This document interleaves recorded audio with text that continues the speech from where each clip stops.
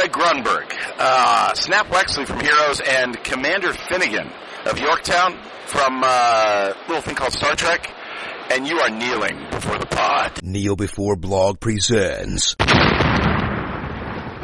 Kneel Before Pod.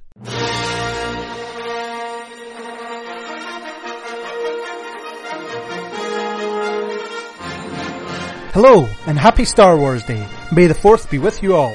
There's no better way to celebrate than talking about the first chronological outing in the Star Wars franchise in all its glory. Thanks to Greg Grunberg for endorsing this podcast using his Star Wars character name, but saying that it's his hero's character. So, I've assembled my own little rebel alliance to talk about the iconic first entry in the Star Wars franchise. First up is Angus. Hello. And Natalie. Hello. Hi. He didn't say it. He didn't say it. He didn't say it. Say it. Yeah. Say it. Okay.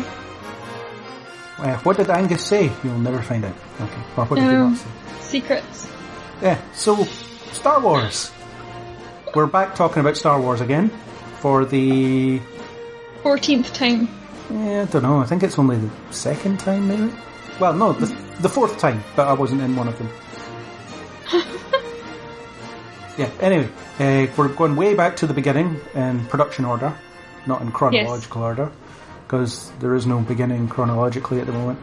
How not? Because they keep going back and back and back, so eventually we'll just... Well, how's it going back and back and back? Well, you've got Star Wars Rebels, which is before this. You've got stuff that's set... Yeah, but that's not really a Star Wars, though. It's canon. Yeah, but it's not really Star Wars. Well, that's something we'll come back to later. Okay, I've literally never seen it. Okay, so this is the first film that was produced, written and directed by George Lucas himself, the man who would run his own franchise into the ground, weirdly, creatively anyway. He gets such a harsh rep. Deservedly so. That is brutal. Although he does deserve some recognition because he came up with this, and he's the reason that we're here tonight. So thank you, George, if you're listening. For what sounds like nothing. Right, Angus, what's your connection to this film in particular? You know, what are your fondest memories and anecdotes about it?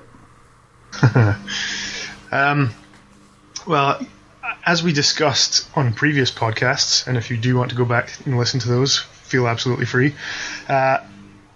It's one of these films that feels like it's been part of my life the whole time. I can't think of a time without Star Wars. It was on TV at Christmas, friends playing games, watching the films over and over again. It's just always been there, and it's very difficult to even think of a time when it wasn't just part of, didn't surround us and bind us. But not the other thing. Yeah, not the other thing. And so this one, I don't know, it's funny because now it's really difficult to think of it kind of as a standalone, or to even imagine what it would have been like to see this without knowing what happens afterwards and what comes before, and taking apart all of the stuff to do with the prequels and spin-offs and extended universe. But I think it's fun to go back and watch it and kind of try and put yourself in that situation and just see it as a bit of a standalone, because at the time it was just this pretty simple story. But it wasn't a standalone. Well, it has a conclusion, and they didn't know at the time whether or not it was going to be a hit, so it's kind of fun to think about the reception and obviously what it's gone on to spin off into. I literally never watch it and think about, what would this have been like as the only one? I never think that. I always think, do you remember when he gets his hand off? How can you not think about it though? Because this is where it all began. It is where it all began, but I don't just think, oh wow, imagine this was the only film in the whole Star Wars that had come out. I think it's cool that people would have gone to see it, blah blah blah blah, but I don't imagine myself as thinking of this being like the only one. I think it's impossible to think about it as being the only one. You don't think about all the crazy mad flipping lightsaber duels we've seen that spawned from this, where people basically just kind of stand and swing poles at each other. That's not what you're talking about. You're saying that you like to imagine what this was like back when this first came out as the only Star Wars movie. Yeah, when But everything I was don't think about that at all. when everything was still a big mystery and people were kind of making up their own ideas about what it was to be a Jedi and who all these different characters were and all these aliens that you just kind of see. And yet now it's been like explored almost to death, and so there's an answer to every question almost. Well, yeah. Except who shoots first. There's an answer I to thought that it was as well. answered. Well, the answer keeps changing. We'll get to that. And what else? Rogue One. That was made for answers. Well, that changes the beginning of this movie. I mean, if you watched Rogue One and then kind of run it into the beginning of this film, it changes the way you see that Probably as well. should have had these on at the same time watching them. I was going to start this podcast by pretending that this was like a sequel to last year's smash hit Rogue One, but I decided not to. But it's not really a sequel. Do they not run like concurrently? Well, that's essentially the joke. Rogue One is set Alright, immediately before this, so there was posters online. It was like Rogue One gets a sequel, and it was just the poster But for it this can't film. But it's be- called Rogue 2. But it can't be set before it because there's But it is. overlap. But almost the There's very no final overlap. shot of Rogue One leads right into the very beginning of this. No, it's not. Did they blow up the Death Star in this? Yes. So if they blow up the Death Star in this, Rogue One ends with the blown up of the Death Star. No, it doesn't. Yes, it does. They blow it up. No, they don't. Do they not? No. No.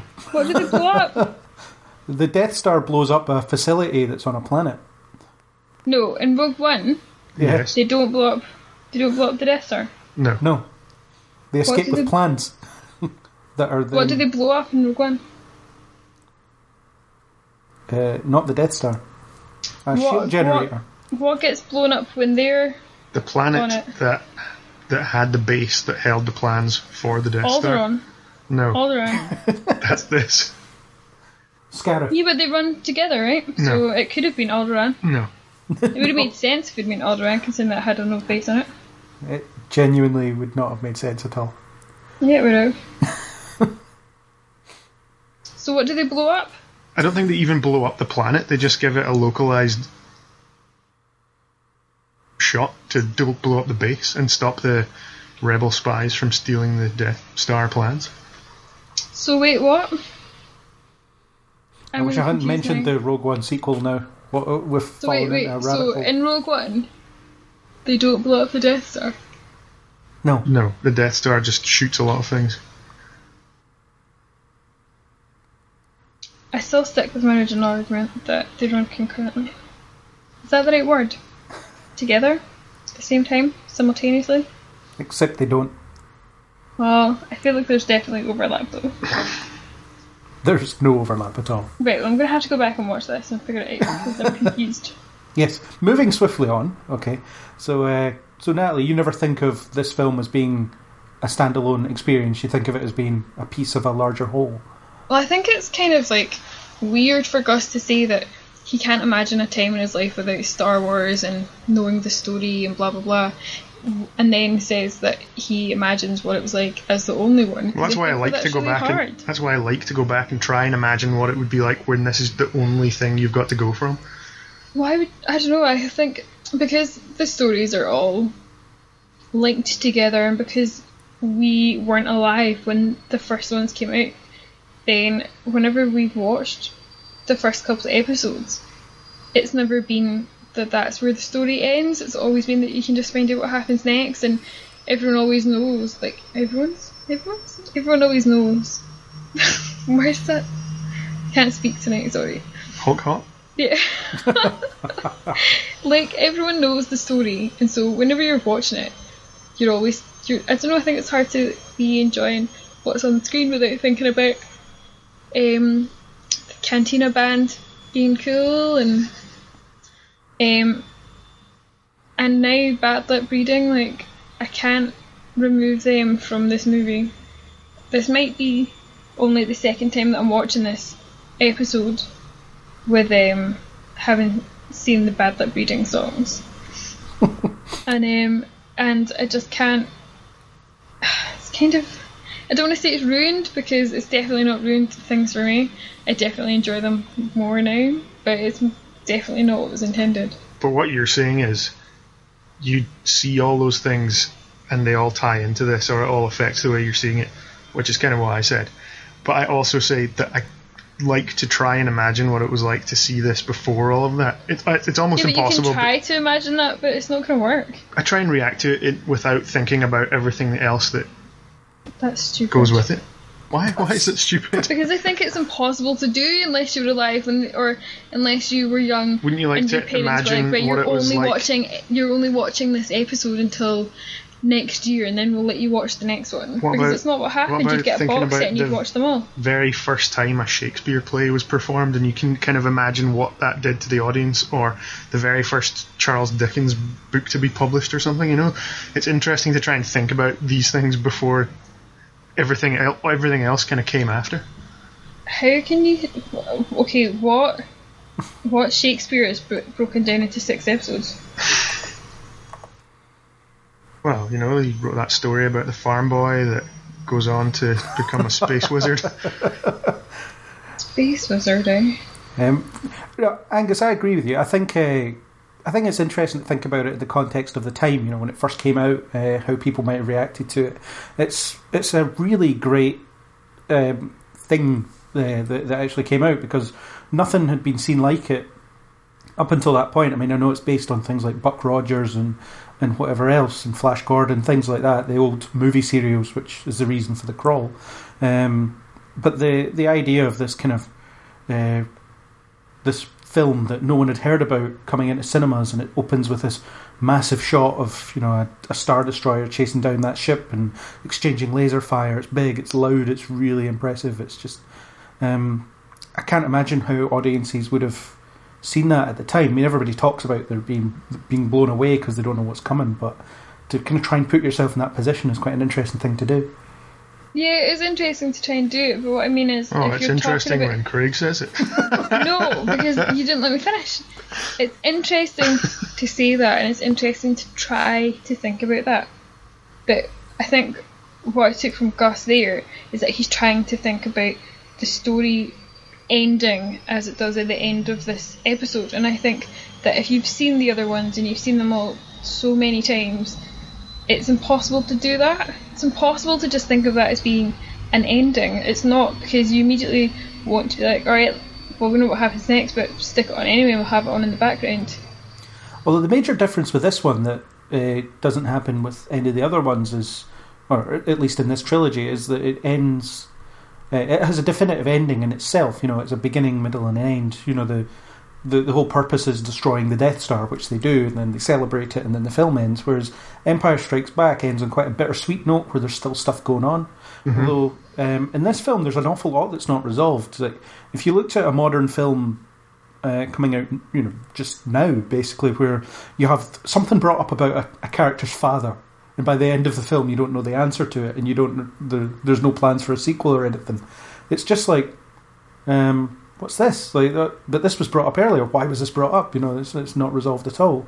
So it's weird that audiences of the time would forgive it, and obviously we know that the answer comes later. But how? But I don't get that though. Like, it's called Episode 4. Like, no, originally it wasn't. So what was it called originally? Just Star Wars. Star Wars. Episode 4 was added a bit later on. I think it was when it came out in video or something. It was added on. Well, that's confusing. It is quite confusing. It is, because then you'd be like, I don't know, if you know it as I do, as Episode 4, then I'm like, how could you be so stupid to not think that something's going to come after that or before it? Well, if you look at it based on George Lucas's inspiration, he was inspired by, as I said, things like Buck Rogers and Flash Gordon, and they would be little serials that would play in front of other films, and they would start with a crawl telling you what the character had been up to, and then it would tell a complete story that would end with, and you know, it wouldn't really necessarily feed into other stuff. Well, you got a sense that those characters had history, and that's exactly what happens here. You know, you're thrown right into the middle of something, and you see a bunch of characters react to it, and then it ends. You know, and most of the character arcs are kind of resolved by the end of it as well. Interesting. Most of them. Yeah. But again, if you're watching it without the knowledge about Darth Vader being Luke's father, spoiler, and Leia being his sister, spoiler, it's quite interesting to watch it and you know, And observe Ben dying. observe all those Yeah. interactions and things, and just even thinking that Lucas might not even have planned out those beats. You know, just watching it from that point of view. Obviously, now when we watch it, you're so Oh my familiar God. with everything to do with it that Yeah. it's all obvious. And he's getting kissed by his sister and all His this kind name of is stuff. But Lucas, and the main character is called Luke. correct. Oh my god. There's actually there was actually a comic released a year or two ago that called The Star Wars that was based on Lucas's original script for this, and it's so different. It's quite an interesting read, actually, just for what could have been. Uh, Yeah, it's pretty much nothing like this, though. It's very, very different, and I'm not so sure it would have who worked. made him change it then? He changed it on his own, I think. It was just as he was working on it, he realised that his script wasn't working and made significant changes as he was going. So then he thought, oh, I know, I'll make more money and release it as a comic. I'm not sure it was George Lucas that planned to release it as a comic. I can't remember what the rationale was. I think just someone got a hold of the script and decided to, and got permission to release it. But Interesting. yeah, it's an interesting little aside. But Interesting. well, the thing about this film is it's actually successful because they had so many difficulties making it as well. There were so many problems. Filming in Tunisia was a nightmare for all their prosthetics and for all their electronics and stuff. And if you look at the prequels, which we won't talk about too much, they're completely sanitized. They're all in a studio. There's nothing that can go wrong. It's just, and it's dull as a result. Yeah. But also that planet gets blown up, right? So. No, Oh well. not in this. Not in Rogue One. I'm gonna have to get rewatch and everything. Like, I feel like I know it, but then I don't. You know the bad lip reading versions more. Yeah, that's because I've actually watched them about 1,000 times each. Mm-hmm. Yeah, so with this franchise, well, it's not a franchise according to this film as yet, but what do you think makes it so special, and why do you think it just became the multi-billion-dollar Disney property that it is today? Number 1, Harrison Ford. Number 2, Hamill being like this cute little innocent cute guy. Number 3, it's got robots in it. Number 4, magic and lightsabers. Those are all reasons that it is successful. Yeah, I think it's got a nice simple story that's easy to follow. You kind it's a of hero's tack on. journey, isn't it? Yeah, you Is it actually tack easy to follow? tack on a load of sort of sci-fi bits here and there, and obviously you get some great acting from Harrison Ford, kind of standout Oh, I performance. forgot Chewie. Number 5. Oh, so that's going to have to get reshuffled because Chewie's obviously higher than number 5. It could just be on a no particular order type list. Yes, it is in no particular order. So I mean, you've got those elements, and I actually think the soundtrack is a really big Oh, I forgot that. part John of Williams, its success as well. Damn it. John Williams soundtrack. I was actually going to say, like, I was watching this earlier and I didn't start it at the beginning. I just sort of jumped in about, 40 minutes in or something, which I actually suggest people do because we're so used to seeing the opening part when we put it on and watching and paying attention to like the first 20 minutes before we start doing other stuff. But I think people should start it at different points in the movie and just focus on like that scene, whatever's on. But Or watch it minute by minute, maybe. no, that's too segmented. But and I was watching it and I was like, whoa, this movie might actually be crap without the music. All right. Because I was watching it and the only thing that really like grabs me is how awesome the music is.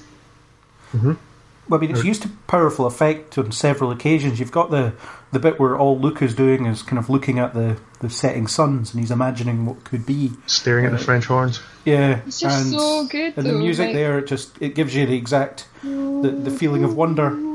That is one of my favourite bits. In fact, that might retrospectively be my favourite scene. Yeah, and it's even when Family Guy parody it by Chris Griffin looking at the twin sons, and then he introduces John Williams and the London Symphony Orchestra to play. And that's what that scene is. John Williams is the star of that scene. Yeah, he's the star of he's the star of the movies. Like, he really is. Like, actually, I can't believe. Or Zero. It's the horizon. It's the ultimate thing of Star Wars is the music. Yeah, definitely. All 7 canon and story films have had John Williams scoring it, so I don't know if he's going to do 8 and 9. I hope so. Mm-hmm. I think once they lose him, right? Because how old is he right now? Well, he's in his 80s, I think. Oh my god. Like, I kind of, like, he is the Force. He is the Force. He is. Yeah, the music is a big part of it, yeah. I think as soon as that's gone, like, it's not going to be, they'll have to look to doing something else, because he is Star Wars. Well, if they get through episode 9, then all the spin-off films can be scored by other people, because they're not main Star Wars stories. Mm-hmm. Yeah. In fact, Rogue One is scored by Michael Giacchino, who's he's really good as well. But I think that's maybe why Rogue One sat weirdly with me, because the music isn't Star Warsy. Well, it didn't have the sort of theme, did it? And then didn't capture you like. We spoke a bit about it on the other. We mentioned it on the other podcast. Because I think that's why The Force Awakens felt like such a good movie, because it had that nostalgic, bit fresh music. And Rogue One, it was sort of absent from it and couldn't evoke a similar feeling. Yeah. We'll see how the kind of music of Star Wars evolves as time goes on. I really think the appeal of this film is the spectacle. There's a lot of really cool imagery in there. From Darth Vader being dressed all in black with his little red lenses. That's really cool. It's really enigmatic. There's lots of action. The characters are kind of they're thinly drawn, but you get a sense of who they are anyway. They all have kind of defined personalities, and I think at the time and even to this day it blows people away just by how huge it all is. And people keep saying the universe feels lived in, and I think that's a big part of it as well. All the machines are dirty, there's wires everywhere on some things, and there's a good contrast between the sort of the rustic rebel stuff and the really ornate, clean Empire stuff, and it kind of paints the picture really well, and you get the sense that these people are struggling, living in something that's real and keeps moving, and yeah, and it's something that it lost when the prequels happened, where everything was all pristine, and Star Wars was never about that. Is that because it was before the main fighting and stuff started? Not everything should have been pristine, though.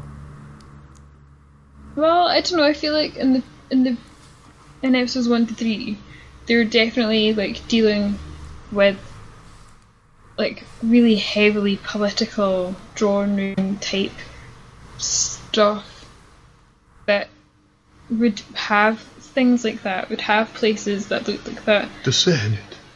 Yeah, they don't really go out to their aunts and uncles' houses out,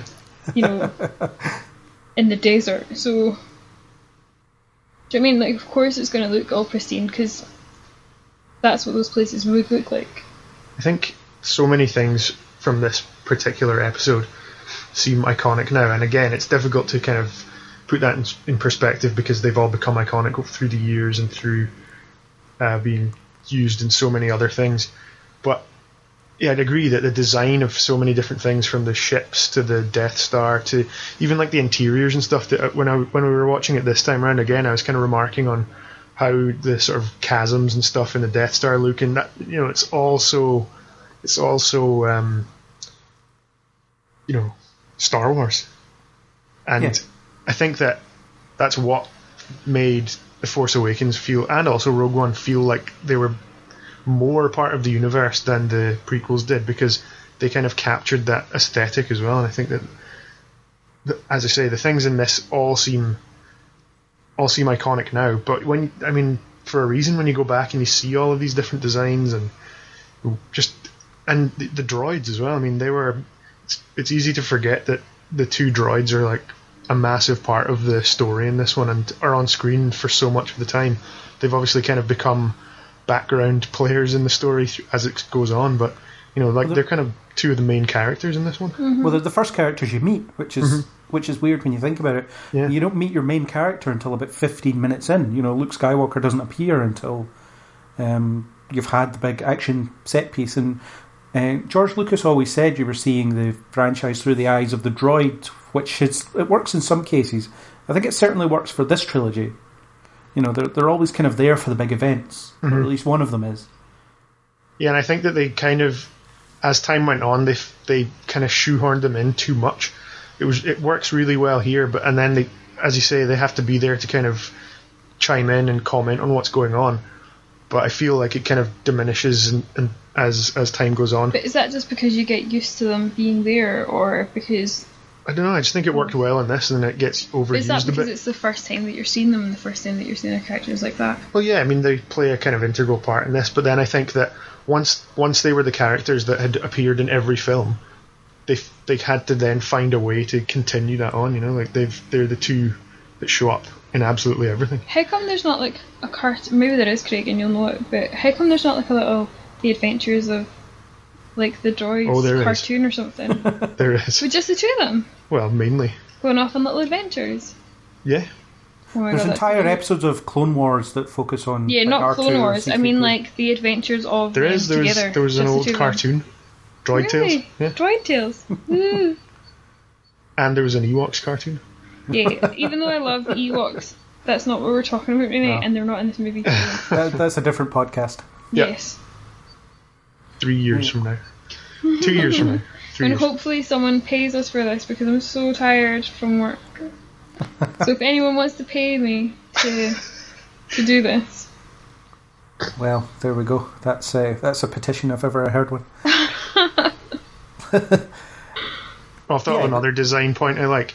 The Imperial officers in their sort of Nazi-esque uniforms. I mean, that was pretty Risky 60 years ago. well, iconic as well. Just it really tells you who these guys are, the baddies. Yeah, but they used it in like the Force Awakens stuff a lot. We talked about it. We talked about the whole links to Nazis and stuff because they use that a lot. I wonder where they got it from. Oh yeah, this film.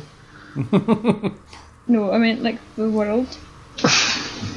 Yeah, you can immediately tell who the good guys are and who the bad guys are. The hallway that the first fight takes place in is very white, which is the kind of classic good guys are wear white kind of thing. I was thinking like clinical or something. Yeah, although then the stormtroopers show up and they're wearing white, which is a bit strange. But then Darth Vader turns up and you think, yeah, this guy means business, even though he does very little in this film. I was gonna say, like, that guy I was watching it and I'd forgotten that, when they're like threatening Leia and they're like, tell us where the base is, blah blah, we'll like kill your entire planet. That's not even Darth Vader, that's like some other punk. And I was like, whoa, because I don't know, in my head I thought that scene was like conducted by Darth Vader, and it's totally not. He's not even in it at all. Well, yeah, it's easy to forget that in this film he had to answer to Tarkin, and was basically his like attack dog. No, I totally forget as well, and it actually makes me upset that the body of Darth Vader and the voice of Darth Vader are two different people. Yeah, it's not the first or last time that'll happen.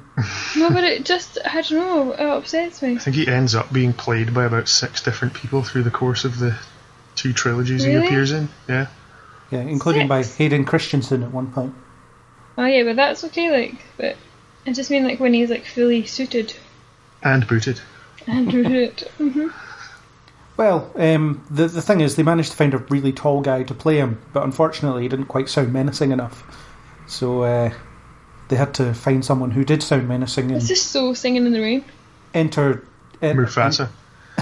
enter James Earl Jones, who does sound intimidating, although not really in this film. There's something a bit off about the way the voice is. He's got like a voice, alternator. Like they use them in horror movies. Could they not just use one here? It's like the suit and the voice and everything haven't quite been tweaked to their ultimate sort of terrifying point. He just needs a system upgrade, that's all. Well, the definitive Darth Vader is in the next film, of course. But he's no slouch here. You know, you can tell he kind of means business, and I quite like how you're introduced to him, and he's strangling people, trying to get plans out of them, and he's clearly in charge of the situation. You know, he's tracked these people down. He's not believing a word they say, so he's smart. And then you get to the point where, by the time you've realised that, okay, this guy means business, and then you find out he has a boss, which immediately tells you that his boss must mean business. And then Peter Cushing manages to carry that kind of level of authority. You know, you can believe that Vader sort of respects him, or will at least happily listen to him. He's got no choice to go against him because he knows that he's not, or he doesn't believe in himself enough. Maybe this should actually be about Darth Vader, because it's about a man who never believes he's good enough or is powerful enough, you know? Well, it could be argued that the story of Star Wars is the rise and fall of Darth Vader. Aww. The man who never thought he was enough. Aww. Well, he was a slave. Chingy's like a slave to the wage, and he's actually like a representative of like people in business. He's just working for that Imperial bonus. Well, has anybody seen Chad Vader on YouTube? Seen what? Chad Vader. He's like a night shift manager in a supermarket. He is a slave to the wage. It's very funny. Well, it sounds exactly like stuff. Yeah. So Darth Vader is quite interesting, and you don't learn anything about him in this film. I mean, you learn that he was once a pupil of Obi-Wan Kenobi, but that's about it. Mm-hmm. You know, you don't. So again, if this film came out now, can you imagine the criticism that would be lobbied against it by the time it finished? You know, it's like, you don't find out anything about this kid's father. You don't find out who this Darth Vader guy is. You don't find out anything about anyone. It's just kind of, they play their part in the story and then they leave. And that's all they do. Yeah, and I think that, like you said before, the characters are quite simply penciled out, you know. And maybe that's all part of it as well. You've got this baddie who is just a baddie for the sake of being a baddie, and a pretty good example of one as well. Yeah. You look at Luke Skywalker and you think this guy's the reluctant hero. I mean, he's kind of whiny and annoying for very much of this film, and he doesn't seem to care that his aunt and uncle get incinerated, which is a bit strange. Yep. He's just like, oh well, I don't have to stay here now, so let's go. That's it. Buys into a hokey space religion that he's only just heard about. Yeah, he's a convert really quickly. Well, you know, Obi-Wan is that convincing. Yep. Remember, the Force. The Force is effective against the weak-minded. Well, there's an interesting angle in the story. Luke Skywalker was brainwashed this whole time. Luke Skywalker? Yeah. Yeah, he totally... Well, wait a minute. Wait, is that because you're talking about that whole thing of, like, rebels taking on this, like, boy and... He basically accepts Obi-Wan's personality test. Made him look like a terrorist. Yeah, there's that too. There was, like, a thing that I watched. That he goes around, like, blowing up government property. Well, there's that whole thing. I mean, I think people have done analysis on, you know, what the destruction of the Death Star would have done to the Imperial economy, because they were the legitimate government at the time, and it's like, let's not get into that. That's mental. But I like that other people do it because it means I don't have to. You know, I can just read along to it and be like, yes. So you're making certain assumptions about these things. But, I imagine almost every angle will have been considered by someone somewhere at some point. Yeah. Yeah, it's interesting. I mean, I like Luke Skywalker, but I think I like what he becomes more than what he is in this film, because he's quite ineffectual. You know, he manages to lose a droid, and then he almost gets killed, and then he decides to go along with this old man who's asking him to leave his home with him, and so on. And by the end of the film, he kind of proves himself by manning up and piloting the X-Wing to victory. But up until that point, he complains a lot. He does? Well, it's because he's a little whiny brat. But yeah, I agree. He kind of develops into more of an interesting character. But yeah, this is very kind of whiny farm boy. I feel bad for him. I feel bad for him and I feel bad for the whole family. Like, so Darth Vader's like on the Death Star, and he's gonna kill Princess Leia. But it's like he doesn't even acknowledge her as like his daughter. Isn't that so sad? He doesn't realise it. How does he not realise it when he realises that Luke is his son? How can he not feel anything from her? And how come she doesn't have anything to do with the Force? How come it's only Luke that gets chosen? How come it's nothing to do with Leia? Well, later on it's suggested that Leia has Force powers because she can... Oh yeah, because she can. Yeah. She knows that like she's related or something to him. And in time she'll something dark side. In time she'll do absolutely nothing other than sense people dying or able to talk to people without communication equipment over long distances. Well, I still feel like that's not fair. Well, I mean, by the time this film starts, I imagine George Lucas didn't have the idea of Leia and Luke being sisters. Otherwise, you wouldn't have had the really, really creepy romantic subplot between them. You wouldn't, because I feel like that's the sort of weird thing that Lucas would do. I don't know, I think in this, it seemed like a good idea to have a love triangle. And then when he decided that they were going to be siblings, he was like, oh no. Let's just sweep that under the rug. Yeah. You don't think he did it intentionally? America's like that. I mean, but it's interesting even in this film. You know, obviously you've got Luke's trying to impress Leia by being like just agreeing with her on everything, and you know she does nothing but criticise Han Solo, and he's like, yeah, I think we should listen to her. But if you look at the way the actors bounce off each other, Carrie Fisher and Harrison Ford have way better chemistry than Mark Hamill and Carrie Fisher do. Mm-hmm. You know, it's more interesting to watch them bounce off each other than it is those other two. So even in this one, there's the kind of suggestion is, these characters, they shout at each other, but they kind of like each other. There's something there, you know. She likes the bad boys. Yeah, she likes a scoundrel. Yeah. Well, I think, as a stand-in for all the kids watching, obviously he's the young character who's kind of going on his journey. You know, I think it works. He could be you. Yeah. Exactly. Works quite well. He's quite a sort of... You can project yourself onto him. Yeah. And then you've got... he has so many other established characters around him. Like Han Solo, when you meet him, you can tell he's been around the block a few times. He knows how things work. He's survived on the seat of his pants the whole time. You know, the first time you meet him, he owes money to people who want to kill him if he doesn't pay up, which doesn't seem like a good way to get your money back. But that's another story. But when you first meet Han Solo, he's kind of just keeping ahead of people. He doesn't have it all together, but he's able to survive because again, the universe is lived in and he lives in it. Yeah, he's got a backstory that's kind of implied, and you can accept that he is this guy that's kind of been swindling and getting by, smuggling away. He is a pirate. Well, and brought brilliantly to life, I think, by Harrison Ford, who there's so many sort of character nuances as well that he just throws in there that, I think for children watching it, they might not appreciate the brilliance of his performance. But when you go back and watch it and just kind of look at even all the small things he does, all the kind of throwaway ad-libs and things, so much of it is brilliant. Well, I mean, there's the infamous debate about him talking about the Kessel Run, how he manages to do it in 12 parsecs. Mm-hmm. Which, obvious nerds tend to know that parsec is a unit of distance, not of time. But apparently it's in the original script that he's supposed to be kind of noising them up, testing how desperate they are and so on. And if you look at Obi-Wan's face when he says that, it's kind of a really kind of look he gets.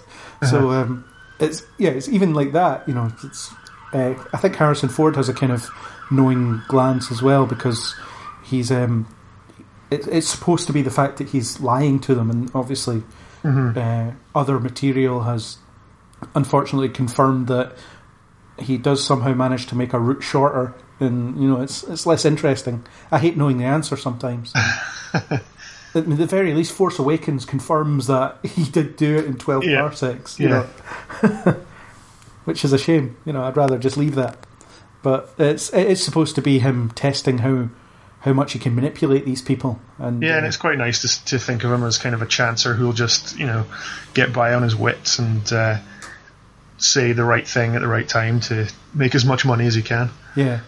And I love his relationship with Chewie as well. Chewie doesn't get subtitled, but you can sort of fill in the blanks as to what he's saying, because the way Han responds is as if he almost responds with the with half of what Chewie has said, so you can kind of fill in the rest of it. But and it's the same with R2-D2. There's enough people respond. Well, C-3PO kind of answers his question by repeating the question almost, but you can usually tell that R2 is swearing at someone. And again, they're both kind of cute, lovable characters that would have appealed to children immediately. Yeah, absolutely. Although Chewie is quite vicious. Yeah, but I think, again, watching it again, you kind of, you think of the Wookiees statuesque, tall, furry. You keep hearing about how he rips people's arms out their sockets and things, but so much of the time he's kind of looking out for Han, and he seems quite gentle as well, a bit of a gentle giant at times. Everyone seems to get their arms all cut off, because, when they're in the bar, and that, really weird guy starts picking on Luke, he totally gets his life, sabered. His life? His life sabered off? His life. He gets his arm sabered off. And there's just, this hairy wolf arm on the ground. Also, nobody bats an eyelid, which tells you everything you need to know about Mos Eisley Spaceport. Yeah, but also, why is there a werewolf there? And why do they cut to that 1 second scene of that really creepy guy? I think it's because they were just using all the different costumes that were available to them at the time, and they kind of had all these monster movie ones that they're like, well, okay, if they're just going to be on screen for a couple of seconds, we'll have a werewolf, a Dracula. Is there a Dracula? Yeah, I think there is one in the back there. Actually, that creepy guy could totally be a Dracula. Yeah, and it's a great little setting. I mean, that one scene, you see so many little different things. But is it because of the music? Because I think it's because of the music. And the music. And how rude is Luke? To get the barman's attention, who's already had to give him a warning for bringing in droids he's not allowed. He grabs on him. Oh my god. Luke's never been in a bar before, Doesn't matter, that's not how you get anyone's attention, no matter if you've been in a bar or what. He doesn't know the protocol. He had to leave his protocol droid outside so he could get told that you shouldn't. Yeah, but you still, if you're anywhere He's though. a country bumpkin. But is that honestly how you'd get somebody's attention? I think it's great because it's that little thing that shows just how naive and dumb he is as a character. That he thinks that that's the best way to ask. So I guess it's kind of cute. Well, it just shows up the sort of difference in experience between him and Han. Yeah. He kind of stumbles in there and does all the wrong things, whereas Han can handle himself. And but he's also he's been around 20 the block. years older. Oh yeah. Yeah, it's hilarious. It looked like 17 or something in this. The character's supposed to be about 17, something like that. 17, 18. 17. Yeah, I think Mark Hamill himself was about that age. Carrie Fisher was 19, I think, when she did this. So young. Yeah. I love the cantina scene because it gives you that sense of scope. All those characters, they must have a story. Yeah. Figuring Dan in the modal nodes. And there's clearly history to all the characters. I mean, you never find out what it is, and you don't even speak to half of them. But then, other than the wanted men who have the death penalty on 5 systems or 12 systems. But I don't know if you've seen the Robots Chicken sketch. It's absolutely hilarious. Where they decide to pick a fight with them. They decide to act like they're tough, and then it turns out the guy is an architect, and Obi-Wan's cut off his drawing arm. Oh. and now that I've seen that sketch, I can't look at that scene without thinking about that. It's ridiculous. It's weird, what pop culture does to alter how you view this movie. Yeah, but there's all sorts of little moments like that. Mm-hmm. There's the guys on the Death Star who just want a railing, as Family Guy bring up. Like, there's no railings on the Death Star, so people are just kind of falling to their death. Oh yeah. Don't drink too much at the Christmas night out on the Death Star, because you might stumble into a chasm somewhere. I also, if you're going to talk about movies and stuff, like other ones, expanding the universe. Go on. I want to see the Cantina Band like gigging or something. I want to see like a Spinal Tap sort of movie with them. I think that would be Is that brilliant. going to be a spin-off? Why is that not Get been, Max Rebo involved as well. Why has that not been done yet? Because we can go around and like see them at like their different places and.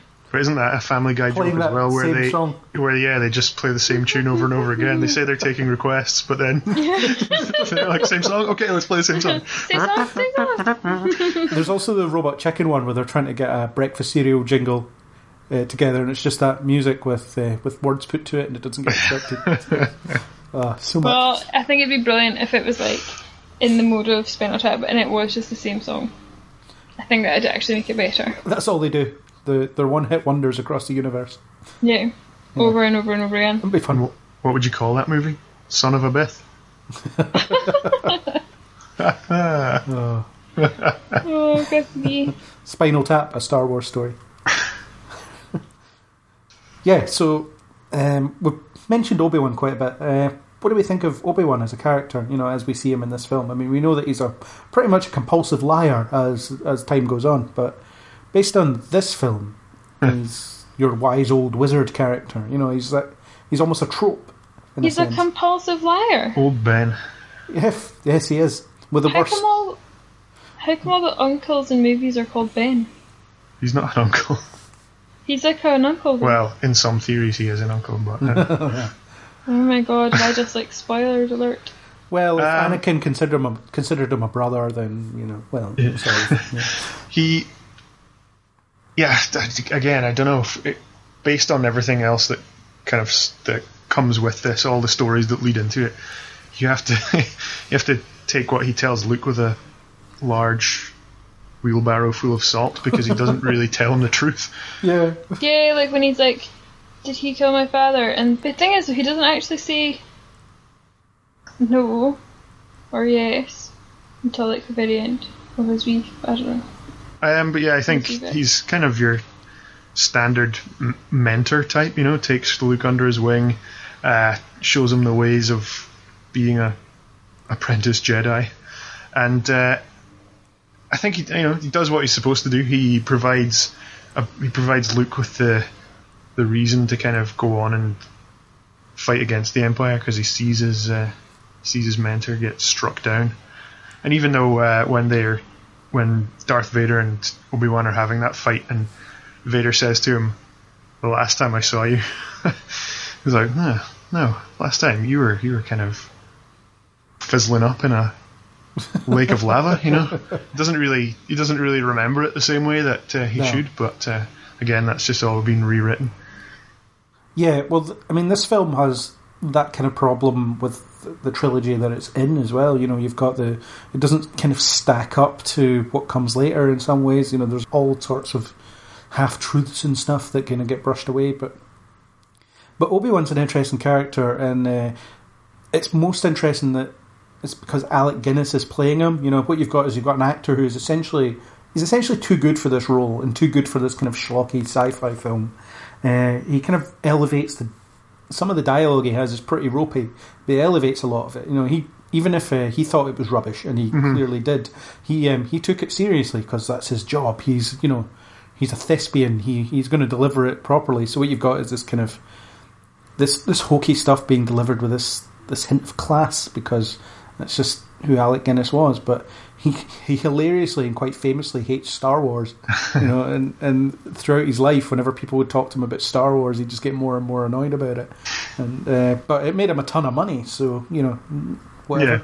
Yeah, he definitely brings gravitas to the role. Yeah, and you have to laugh at the fact that he decides to hide his identity from whoever's chasing him by, changing one part of his name. Yeah. And when Luke challenges him on it, he's like, "Do you know Obi-Wan Kenobi?" He's like, "Well, of course I know him. He's me." And It's like, well, I haven't heard that name in a long time. A long time. I think my cooking's awesome. He claims to be the property of an Obi-Wan Kenobi. Is he a relative of yours? Do you know who he's talking about? Obi-Wan Kenobi. Obi-Wan.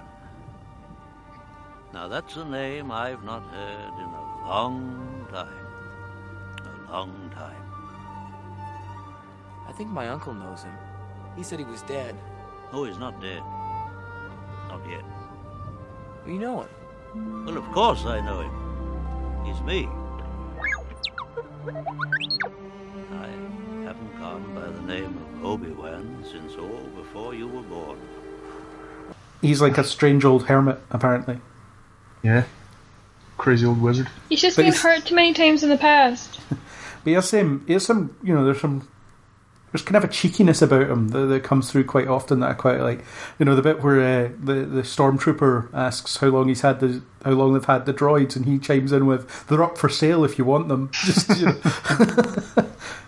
Just chancing it as well. Yeah. Maybe that's why he likes Han, because he's like a fellow chancer. Yeah. There's all sorts of little moments like that where Obi-Wan will say something that's just quite, you know, it's almost quite cheeky, and that's the part that Ewan McGregor was really good at capturing. Mm-hmm. You know, that he's a bit of a jokester, you know, and obviously he's quite serious as well. He takes his Jedi-ness extremely seriously, and all that stuff. But yeah, he's a great character, and it's a shame you only really get some of him in this film. You know, mm-hmm. you get some ghostly apparitions later on, but his role in this film is quite significant. And for a long time, he was the only thing we had to go on for what a Jedi was. You know, he was kind of the embodiment of a Jedi Knight, and so he kind of, I suppose, quite a lot gets extrapolated from how Obi-Wan behaves in this, but it's quite cool that he's the first. He's your introduction into these kind of saber wielding, robe wearing space wizards. Well, I mean, you have to wonder if in the original conception of this film, whether Obi-Wan's outfit is a Jedi outfit or whether he's just wearing robes because he's on a sun-drenched sand planet. Yeah. You know, he's basically wearing a big Jawa costume. Yeah, but obviously, when you get to Return of the Jedi and you see Anakin's Force Ghost, he's wearing a similar sort of get-up. But mm-hmm. And then the prequels, you know, it becomes the standard wear for a Jedi. But I wonder if it's, I wonder if originally it was supposed to be kind of. It was more of a disguise than his uniform. Yeah, or it was just. No, I think it's to do with like looking like almost like a monk or that sort of evoking that sort of. It definitely works like that as well. Like order of religion type stuff. Yeah, he's this hooded figure. You know, there's a bit of mystery. Yeah, so I don't think it's because he happens to be like in a sandy, deserty place. I think it's definitely like a conscious decision to have them looking like that, so that people associate sort of nice with one feelings and stuff like that. Tough to tell. I don't think it's tough to tell. I think it's definitely a conscious decision. Could well have just gone back and retroactively kind of written in that sort of stuff. But yeah, I do like them as kind of monastic robes. Mm-hmm. Yeah. Monastic, that's the word. Jelly that's a good word. Fantastic. Yeah, and I love how Obi-Wan and Han bounce off each other, where Obi-Wan's like, yeah, the Force, and Han's like, the Force is a load of rubbish, and simple tricks and nonsense, and Luke's like, no way, it's real. It's like, you heard about it like half an hour ago. You know? But yeah, Han's very much he's a practical guy. No, he doesn't. It's Peter Griffin that makes that joke in Family Guy. He says, you know, that thing you heard about like 20 minutes ago, and you're like, judging me for not knowing. Okay. But it's also interesting in that scene that, you know, Han is telling Luke, you know, all you need is a good blaster, and it kind of gives you it tells you that even if the Force and the Jedi are this thing that should be revered as this kind of heroic order, enough people, or at least the people that we've seen so far, don't know about them or aren't concerned with it, or, you know, don't believe in it, that at this stage in the story, it's kind of fallen into disrepair, or it's fallen out of favour, and I think that's quite cool as well, that there is this kind of strange, kind of mystical force, and yet not everyone believes in it, and Yes, that ancient religion. Yeah, exactly. That went away about 30 years ago. Yeah, that nobody remembers. There being hundreds of them. That's the equivalent of me not believing that the Beatles existed. It hasn't been that long, but well, obviously in this film you don't know how long it's been since the Jedi were a thing. Obi-Wan could be hundreds of years old for all we know. He's an old wizard. Who knows? George Lucas might have been trying to sort of evoke Gandalf type comparisons by having him there.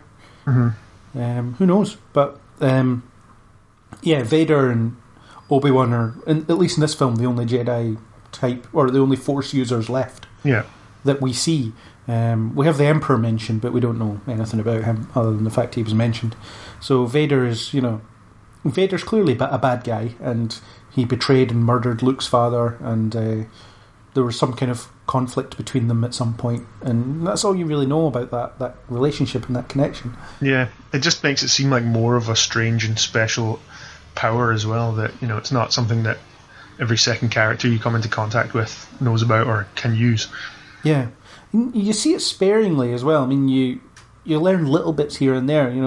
Obi-Wan teaches Luke a bit by getting him shot at by a very small target thing. Counts as midichlorians. Let's not go there. Well, maybe he does. I don't know. Off screen. But he makes him blindly deflect blaster fire, and hope he doesn't cut one of his limbs off by accident. Giving him an extremely dangerous weapon. The lightsaber was on stun. It was in training mode.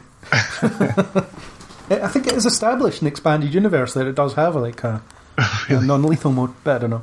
Maybe I'm making that up. So there's that. You learn a bit about it, and when he does the mind trick on the stormtroopers, it's the these aren't the droids you're looking for. The infamous scene.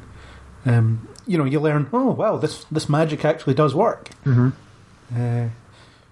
So there's all sorts of little hints here. You don't learn much about it, but there's enough to be like, there is some merit to this. And obviously Obi-Wan, his body disappears when he gets hit by the lightsaber. That's mysterious enough as well. Mm-hmm.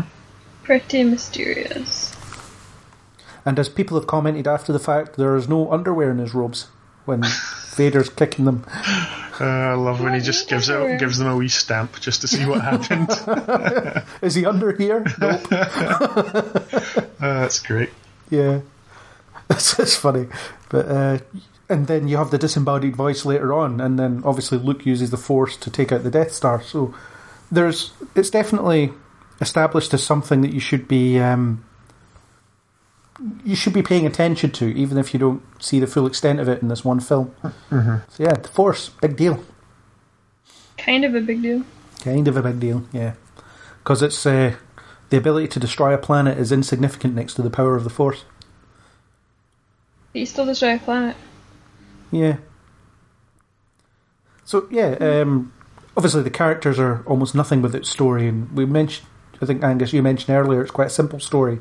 It's a I suppose it's a almost take the castle kind of story, where Luke is going in there to save the princess and overthrow the king, so to speak. He doesn't really overthrow anyone; they just blow up the Death Star with all hands on board, therefore cementing that Luke is a mass murderer in one film. Well, do you think it's interesting that they have a princess character in it, where they could have written into it any kind of sci-fi order. Doesn't have to be a monarchy or anything, and I suppose we find out later that it doesn't work in exactly the same way as we might think of a princess, but it's very clearly a save the princess type movie. So you've got your hero, you've got your... But we know it's always bigger than that. We know that she's just a small part of it. Yeah, but you've got your easily identifiable princess. Yeah, she's the objective. Isn't your typical damsel in distress, which is good as well. But you've got this character who needs saving and is identified as a princess. sorry, Luke, but your princess is on another Death Star. Not quite. But yeah,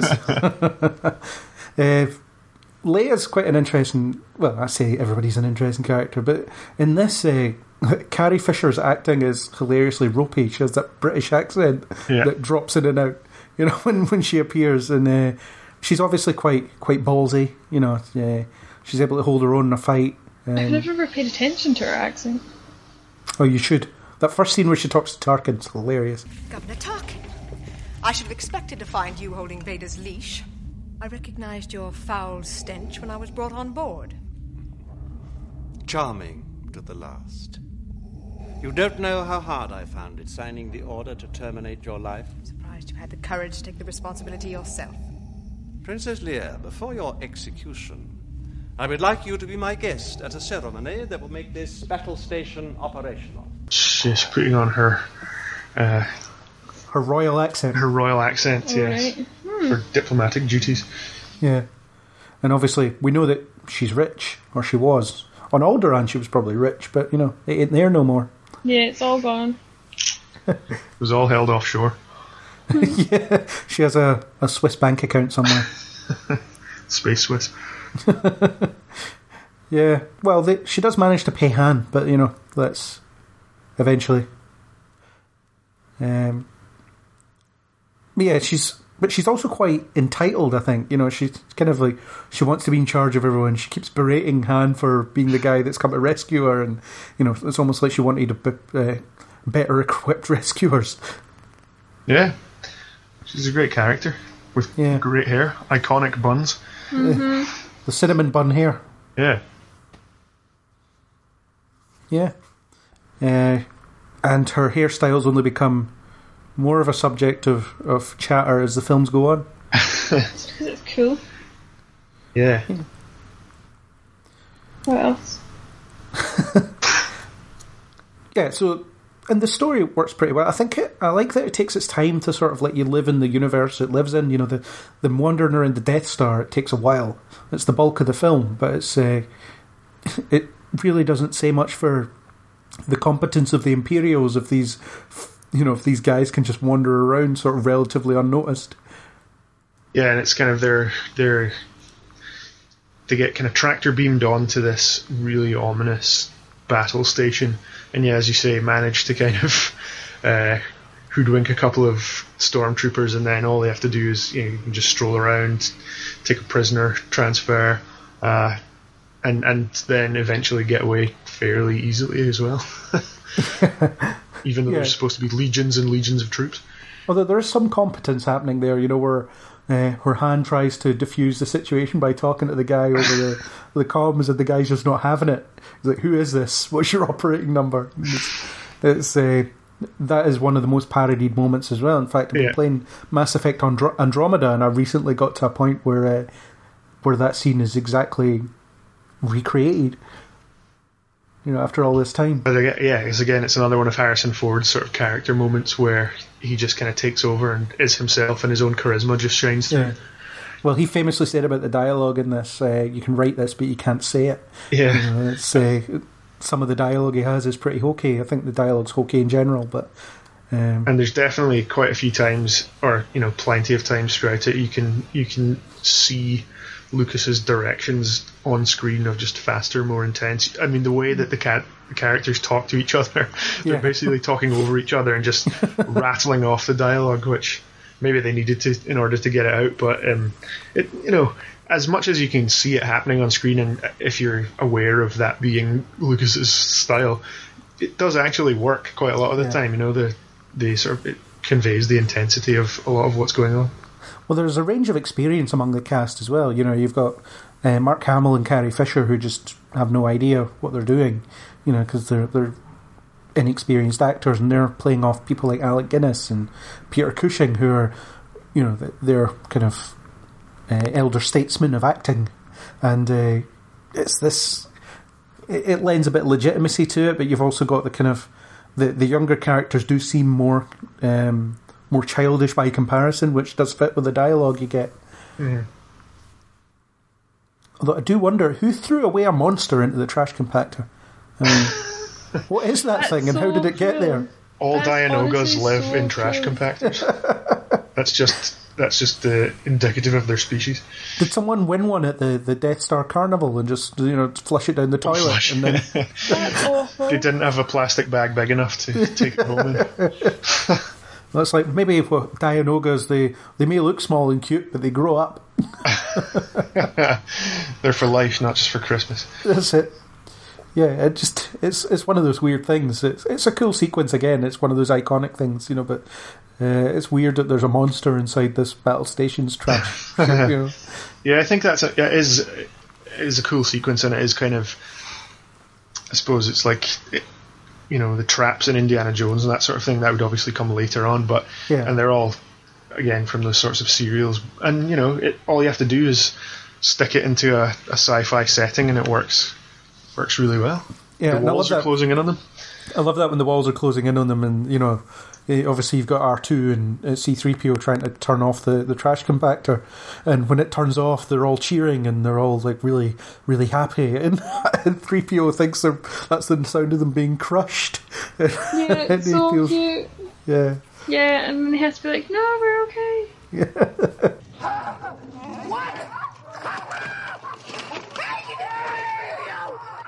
Listen to them. They're dying, R2. Curse my metal body. I wasn't fast enough. It's all my fault. My poor master. We're all right. And again, it's one of those things where someone probably should have noticed that there's all those people in there. What, you mean the people who hate them? Yeah, the Empire someone should have been looking, especially since they knew there was a firefight just nearby. Yeah, but if they were going to get crushed to death, then they'd probably be okay with that. Yeah, maybe, but I don't know. The Empire aren't seen as the most competent here. Maybe it's just the Death Star personnel aren't all that switched on. Wacky. Yeah. Or they've all been blasted. Do you know what I mean? They've probably all been shot. They've killed every single member of the...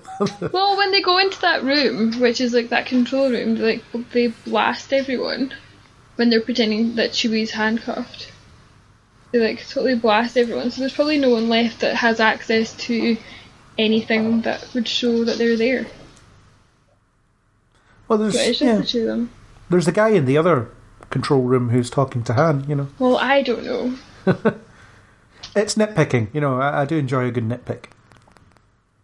Okay. Yeah.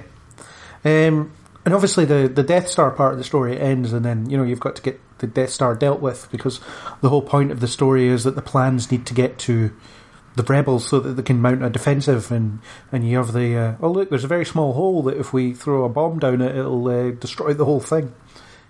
Thank you, Rogue One. Yeah, the whole system goes down, as K2SO keeps saying. You need to have these plot contrivances to allow for amazing trench runs. Yeah. Well, Lucas was obviously referencing things like dam busters and so on, with these kind of aerial dogfights in space. Yeah. And it's really great, it's really tense. It goes on for ages as well. And it does. It never feels like it goes on too long, because there's always stuff going on and things are always changing. So what you've got is you've got the turrets, and then you've got the fighters, and then you've got the failed trench run, and you've got people dying all over the place. I don't know, it feels like it does go on for quite a while. Yeah. I think it's incredibly well done for 1977 technology. Yeah. And again, it's the world building that helps it. There's the sound design's great, so when everybody's in the X-Wing cockpits, you hear that kind of running noise. Just the kind of hum of the engine and so on. It makes you feel like they're really there. They're inside something that's actually running. It's not silent. It's it all adds to making it believable, and it looks great even to this day. The model work is brilliant. Yeah. Shout out to Ben Burtt for those sound effects. Yeah. Love the TIE Fighter. Yeah, TIE Fighter sounds great. And obviously Darth Vader gets involved. Yeah, with a very strangely controlled TIE Fighter that seems like the controls look like he's unscrewing a bottle cap over and over again. Maybe he just had a drink and he was like... Yeah, he's just really trying to get it open. But I don't know what he's doing there, but he does it a lot. Why He's can't on the he leader. just use the Force? Well, that's a Why good does question. he even need to touch anything? Can he not just use the Force? He's a control freak.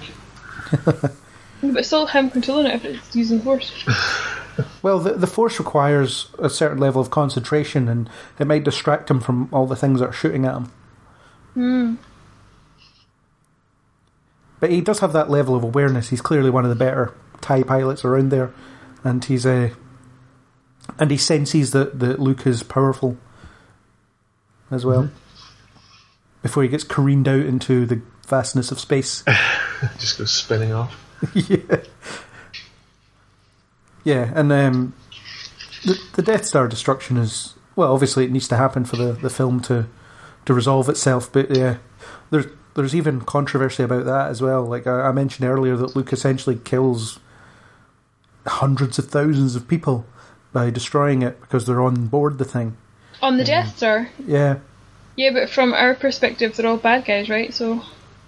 Yeah, but you know that a lot of them are sort of Imperial middle management and things that have no real opinion on what's going on. And a Dianoga. Yeah, and a Dianoga, yeah.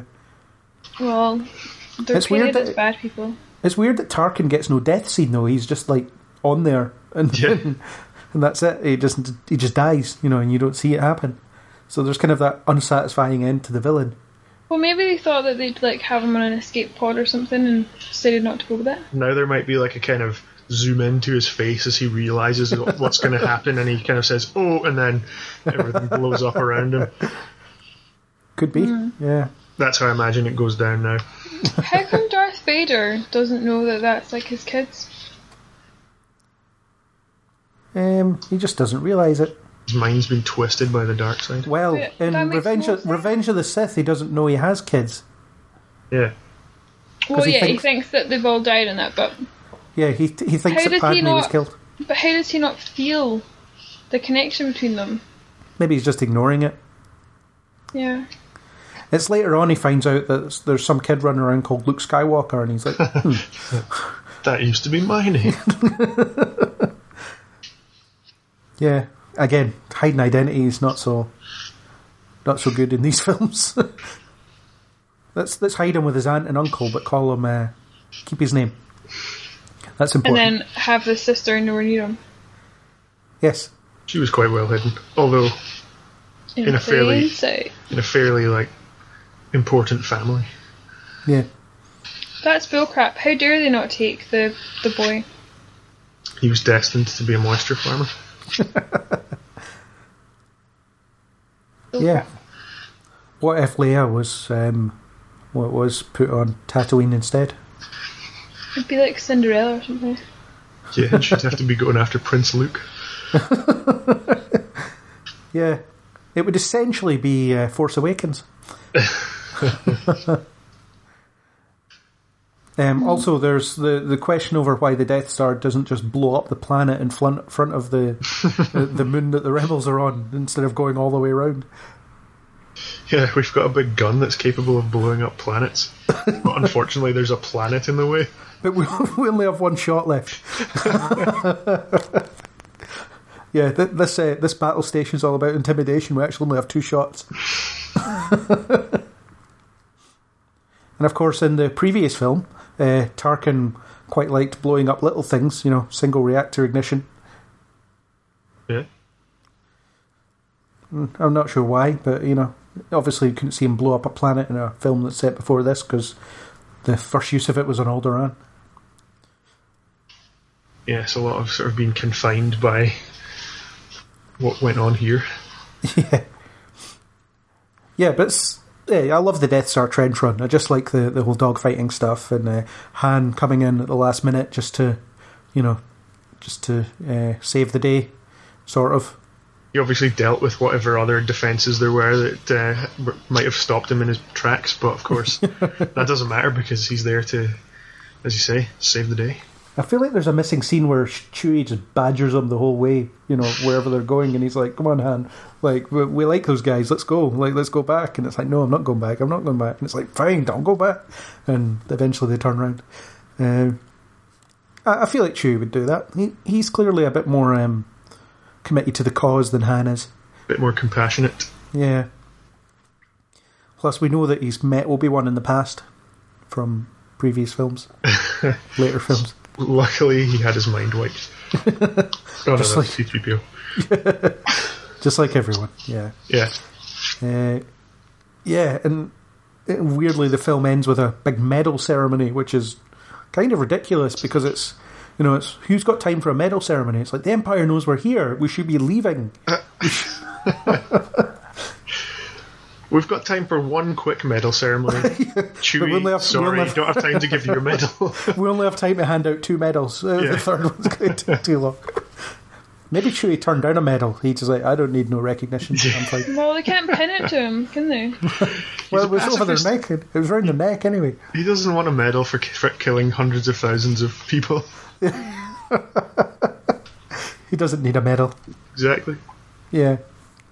So I guess I've talked about kind of key sequences in the film. What are your kind of favourites moments, apart from we've talked about the twin son suite, I guess it's as it is. But what other moments kind of stand out as being memorable? I don't know, I guess, we've talked about the twin sons, the trash compactor I really liked, the trench run. I guess the lightsaber duel between Vader and Obi-Wan, even though I've said, it's a bit kind of stilted and compared to the way people are able to flip around and jump massive distances and things later on. Although Obi-Wan does a twirl. He does do a twirl. And Vader kind of stumbles towards him. It's still the first lightsaber duel you get, and for that, I think it's really cool. Yeah, and there's weight behind it, isn't it? I mean, you know enough about the relationship between these characters to find out that they're fighting about something. Mm-hmm. As opposed to, again, the prequels where people were just pulling lightsabers out left, right and centre and just hitting each other with them until the scene stopped. But, so there's definite tension, and I suppose that's where you get your, again, iconic kind of visuals and sounds, the sound of a lightsaber kind of being ignited and humming away as it, before they strike each other. Because it's quite slow and because there's relatively few blows, I think it does make it feel kind of menacing and makes it feel dangerous as well. They've got these laser swords that they're potentially going to slash each other up with. Yeah. I've just had some wild revolutionary thoughts. Go on. So I too was trying to think of my favourite scene, and I was going to say something like any scene that's got Han Solo with a sassafras, but then I was thinking about how and then I was going to say something about all the costume changes. I really like those, and then I was thinking about how no one changes clothes at all in this film, though. Yeah, they do. They dress up as stormtroopers. They're now in their fighter pilot costumes with his little helmet on. They change costumes all the blooming time. It's Leia you should be concerned about, because she goes into that trash compactor in those robes. Han and Luke ditch the stormtrooper outfits and put on their other gear, but Leia's just still hanging around in those Dianoga up stinking robes. Yeah. So this movie is basically The Wizard of Oz. I suppose so. It could be. No, it is. So that whole scene where they get the stormtroopers to come on board the ship, steal their outfits, is totally from the part of The Wizard of Oz. And then Dorothy, Princess Leia, locked up. The Wicked Witch, Darth Vader. Don't say that to his face, though. Death Star. Do you know what I mean? Yeah. Yeah. I get you. It's totally The Wizard of Oz. So is Chewie the Cowardly Lion. Oh my god! Oh my god! Is he feels like the Tin Man? And R2 scares loads of crows. No, I was gonna say Han can be the Scarecrow because he doesn't have a heart or a brain. He does have a brain. He doesn't. He's not got a heart, the Tin Man. But you know that Dorothy always liked the Scarecrow the best, so kind of makes sense for him to be Han. Yeah. It's pretty much The Wizard of Oz. Okay. So, your favourite scenes? Or scene? Yeah, Wizard of Oz. I think one of my favourite scenes is, I mean, I love all this film, but I really like the fighter battle that happens just after they escape the Death Star for the first, well, the only time, where they're kind of manning those gun turrets that look like you'd be sick, just moving around. But there's also the fact that you're in space, like moving around all in any direction anyway. Yeah, but they climb up and down and then face. How does anyone know what direction anything is? It's all relative. Mental. Yep. But you've also got Chewie sitting in the cockpit, not piloting the ship. He's just kind of sitting there. Well, it's because he's too cool for it. Flicked it on autopilot. And if he's a pacifist, then he don't want to get involved. But yeah, I love that scene because it's so tense. You get a lot from the characters. You know, Luke has that really childish celebration when he takes out a TIE fighter, and Han tells him not to get cocky because there's still loads of them left. I've killed another one. That's like the first time that he's in that position.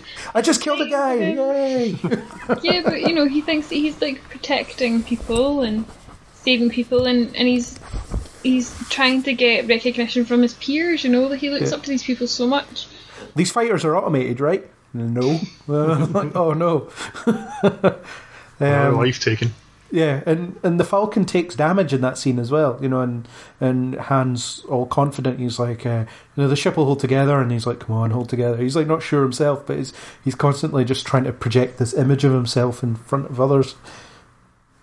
It's a cool scene. In conclusion, yeah. Yeah, I think we've talked about sort of every other scene, which is or every other major sequence at least. There's a lot of good stuff here, you know, stuff that survives the ages, but everybody remembers it. You know, there's always, this is the bit where this happens, and it's very quotable as well. There's a lot of great lines here. Yeah. Yeah. And obviously, kind of touched on it before, and it's like, what were your maybe favourite parody moments of the that you've come across from this film? Any bad lip reading. Yeah. All the bad lip readings. Yeah.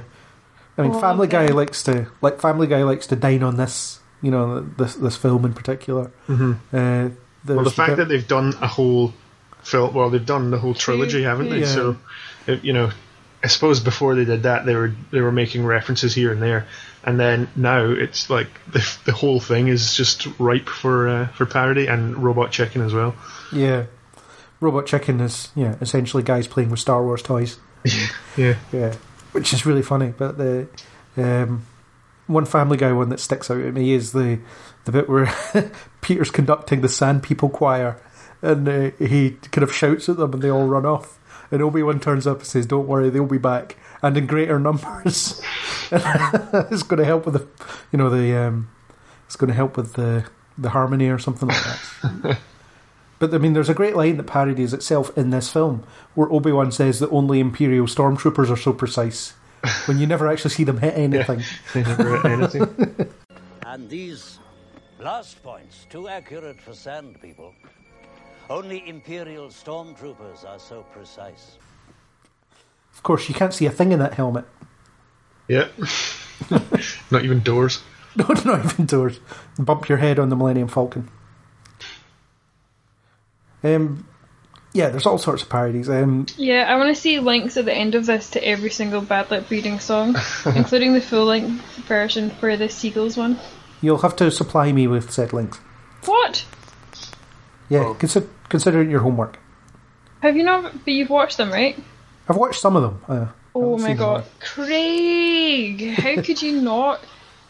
How could you not have watched them at least 100 times? Because it's a big internet, and there's only so much Star Wars parodies you can watch.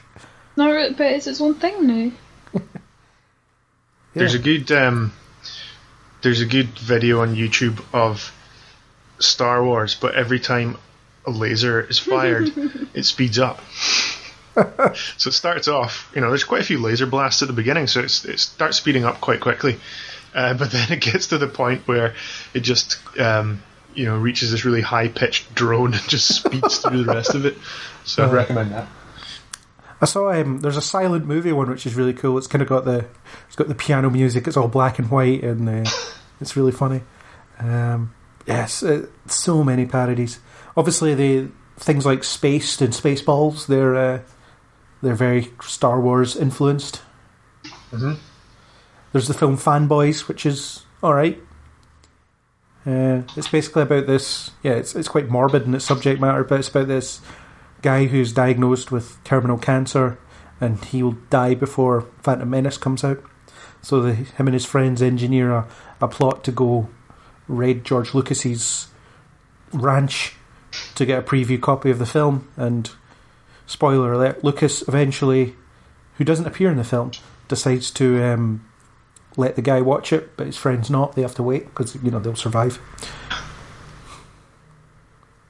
Which, apart from the raid, happened with The Force Awakens. Yes, that's right. Yeah. There's also Paul, which draws on this film quite heavily. Yep. Shout out to Paul. Yeah. Hi, Paul. Is this listener Paul? Yeah. Yep. Yeah. Oh yeah, and film Paul and Paul Treadham, the Imperial officer on the Death Star. Yeah. Noted. Shout out to all Pauls. All Pauls. How about John Paul's? JP2. Why not? Space Pope. Oh. So, any other significant parodies that people can think of? Oh, there's so many. Yeah, there must be like a gajillion. I remember seeing an episode of The Simpsons that had a Star Wars reference in it, and I think I was young enough at the time where I didn't realise that things like that could happen, and I was like, what? There's a crossover. Simpsons has Star Wars. And, obviously now, you're like, well, everything references everything. But back then, it was like a really big deal that Star Wars was being mentioned, or that Mark Hamill was in an episode or something. Yeah. Well, one of the best Simpsons references is for the next film. And I'm sure I'll bring this up again this time next year. It's when it's a flashback episode, and Homer and Marge are out on a date watching The Empire Strikes Back, and they walk out and there's a queue sort of round the corner from the theatre, and Homer says very loudly, "Who'd have thought that Darth Vader is Luke Skywalker's father?" Spoiling it for everyone in the queue. It's brilliant. I mean, it's not that funny when you hate spoilers, I suppose, but that's the idea. You know how infuriating that will be to the people out there. It's just great. Yeah. So look forward to me making this exact same reference again this time next year when we do Empire Strikes Back. Yeah. Noted. Clock that. Yeah. I guess finally we can come on to, well, maybe not quite finally, but we can come on to finally the controversial aspect of the Star Wars franchise, the alterations that have been made over the years.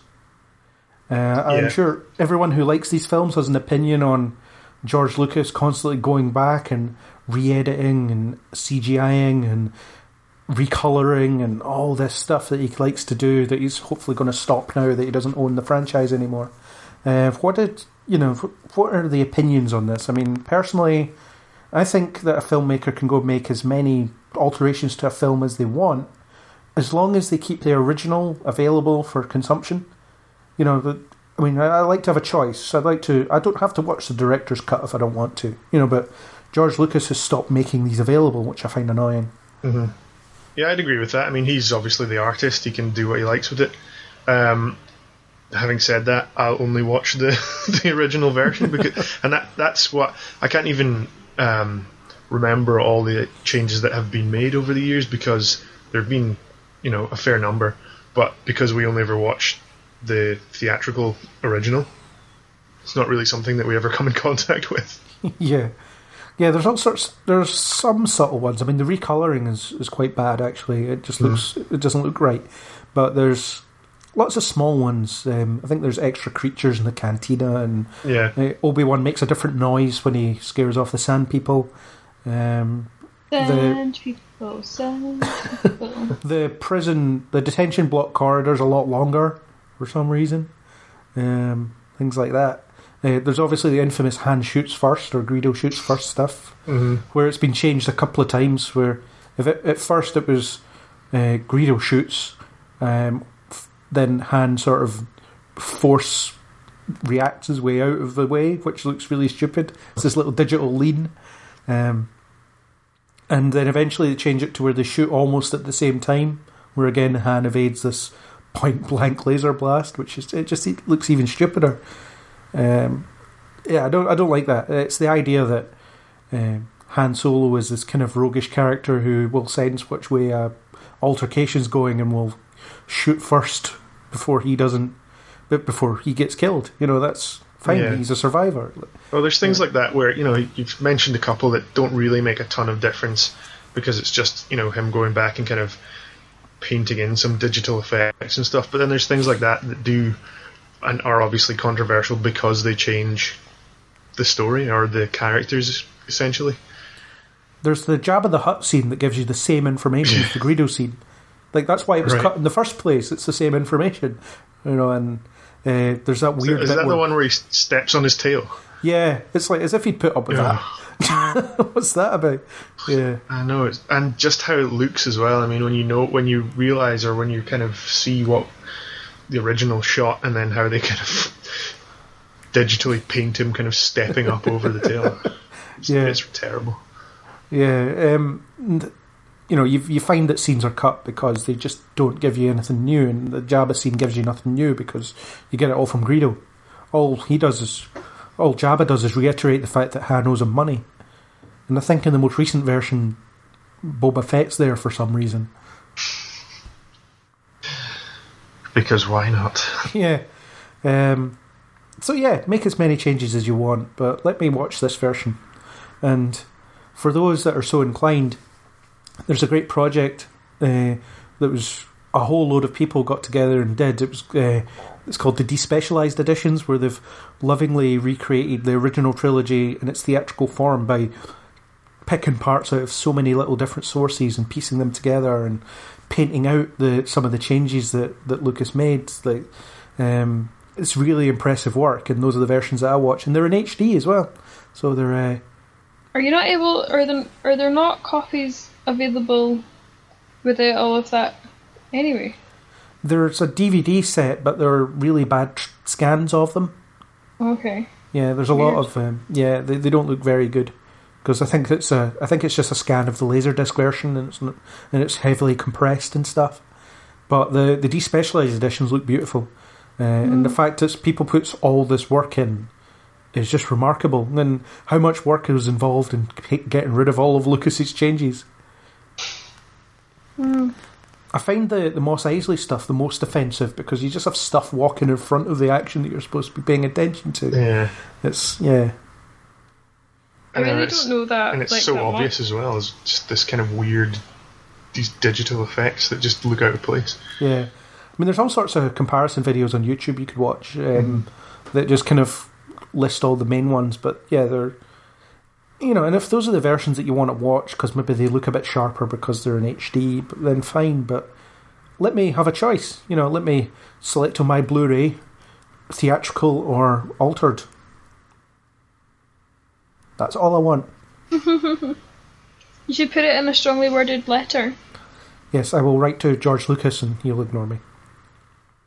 I'll try. Yeah, but the changes they're sort of ubiquitous now, aren't they? They're almost what this franchise has become known for. Yeah. To some people, and it's turned a lot of people off because they just don't like seeing things constantly changed. Yeah. Yeah, I just thought it was worth mentioning. Mm-hmm. Yeah, but I don't know. I feel like I can't really comment on it because I literally don't really know it that well at all. Well, I'll put the YouTube comparisons in the show notes and you can peruse at your leisure. You can go back and be horrified. Be like, oh my god, what have they done? Why is there an extra rock in front of R2's face? More Dewbacks. Yeah. Well, why is this thing in front of them? What's going on? Why is there extra X-Wings on the Death Star attack? Etc. Why is Han Solo stepping on Jabba the Hutt's tail? You can have all these reactions and more. Yeah. Great. Cannot wait. Oh, the enthusiasm.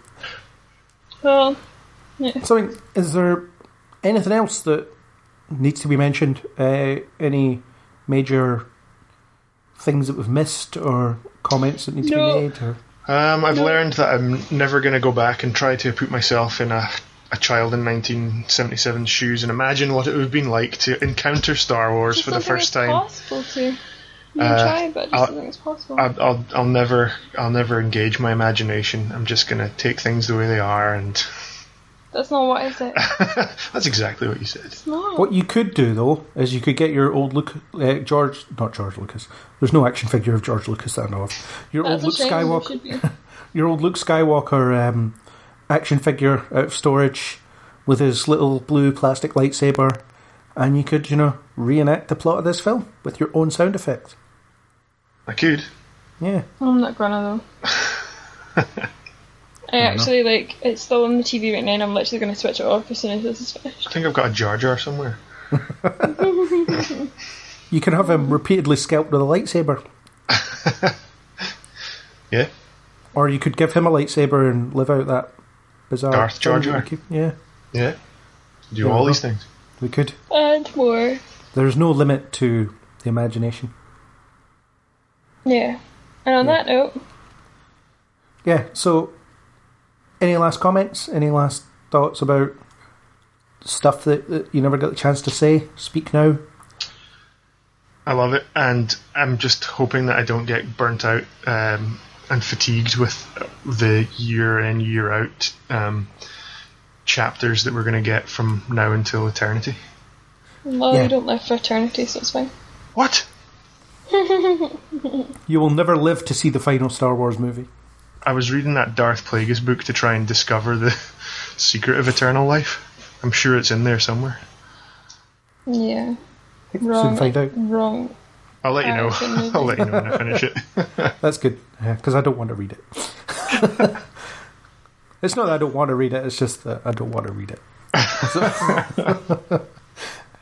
Yeah, I love this film too. I think it's great. No matter how many Star Wars films there are, I will be able to ignore every single one of them except these three. The original trilogy. I'll watch that and nothing else eventually. It'll get to that point where there's so much Star Wars, but I'll just strip it all away and come back to where it started. And you don't think Force Awakens belongs as part of that now?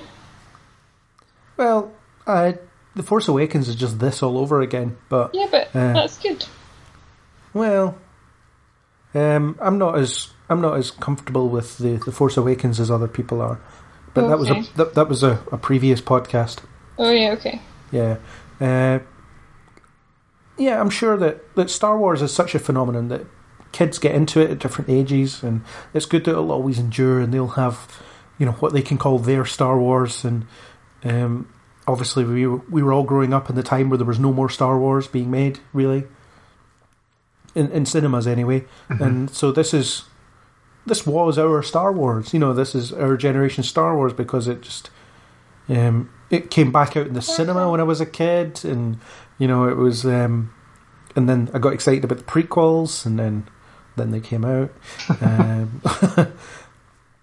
So yeah, it's always going to have a special place in my heart, and I will never not like it. And no matter how much the franchise veers away from where it started, I will always come back to the original trilogy and enjoy it as its own little self-contained saga. I think a lot of people are in the same boat as you for that. We're going back to where it began. I mean, yeah, you've got to persevere, but you eventually get to those Ewoks. That's to be talked about in 2 years. Or sooner if we completely run out of ideas. Well, yeah. I really liked Gus's use of the word burnt out and fatigued, because that is me. That's what you are right now. And not even a Power Ranger in sight. You're R2-D2 face planting on the desert floor. I am. Or falling into lava. Falling into lava. He used to do it all the time whenever I had to make this stupid jump on the PS2. Xbox? Was it Xbox? Which one was it? Both. Both. Alright. I have face planted. Thank you for taking me on this journey, Craig. Well, thank you for joining me on revisiting the original Star Wars, and I wonder if we've said anything that nobody's ever said before. Doubt it. But I need recharged. But we've talked about it in a slightly different order. And Well, I think anyone else important. has ever compared it to Wizard of Oz? I definitely think so. Possibly. Who knows? We Time could to go be bing blazing it. that trail. I'm going to Google it. Are you trying to make it a different search? Weirdo. You creep. Let's ask Jeeves. Oh my god. He still exists, right? It's a name I haven't heard in a long time. A long time. It's a present. I sense something, a presence I've not felt since 1998. Oh, love it. Oh, we could go on. She's re-energized. Yeah, that's it. I've recharged. Join the next 5 hours of our Star Wars podcast where we just... Oh god, does anyone actually join us for the entirety of these things? The podcast extras is us just joking away at the end. I wish that happened. Anyway. Yes. We shall put an end to this saga. We'll hand out the medals. Yeah. Yeah. I will not be taking one because I'm a badass. Oh. And I'll take one. Are I'll take one, and I want to wear that gold jacket as well. That gold jacket, yeah. I'll have my cleaner version of R2-D2. Oh, what? Oh, yeah. From the lava. It gets a wash at the end of the film. That is cute. Yeah. So, yeah. Medals for everyone. And they're made of chocolate, which is great. So, yeah. Well, nothing but surprises on this podcast. But chocolate melts in Tatooine. Not if you eat it quickly enough. Okay. Yeah. It's like blue chocolate, because it's made from blue milk. That is, it would still be called milk chocolate though, right? Yeah, blue milk chocolate. I don't, have you ever... I can't that sounds think. disgusting.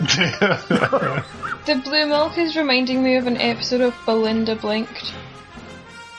And if you don't know what I'm talking about, Craig, you should Google it. I'm going to have to now because it's been mentioned. It has to go in the show notes. Yep. Yes! The show notes! Cannot wait for you to add that on to the show notes. Cannot Me wait. neither, but you're going to have to. Okay, let me know when you've Googled it and you know what we're talking about. I will. I won't Google it until editing time, but yes. Okay. Okay, so medals for everyone. Oh my god, alright. Yeah. Recharge me now. So, thank you to my Rebel Alliance for joining me on this chat about Star Wars. May the 4th be with you. May the 4th be with us all. And also with you. Thank you. Okay, good night. Good night. Good night, everybody. It's been a blast. It's been a blaster. That was our discussion of Star Wars, or A New Hope as you may know it. We hope you have, or had, depending on when you're listening to this, a great Star Wars day. If you like what you heard here, then please subscribe on iTunes, YouTube, or any major podcasting app. And we hope you'll join us on the next Kneel Before Pod.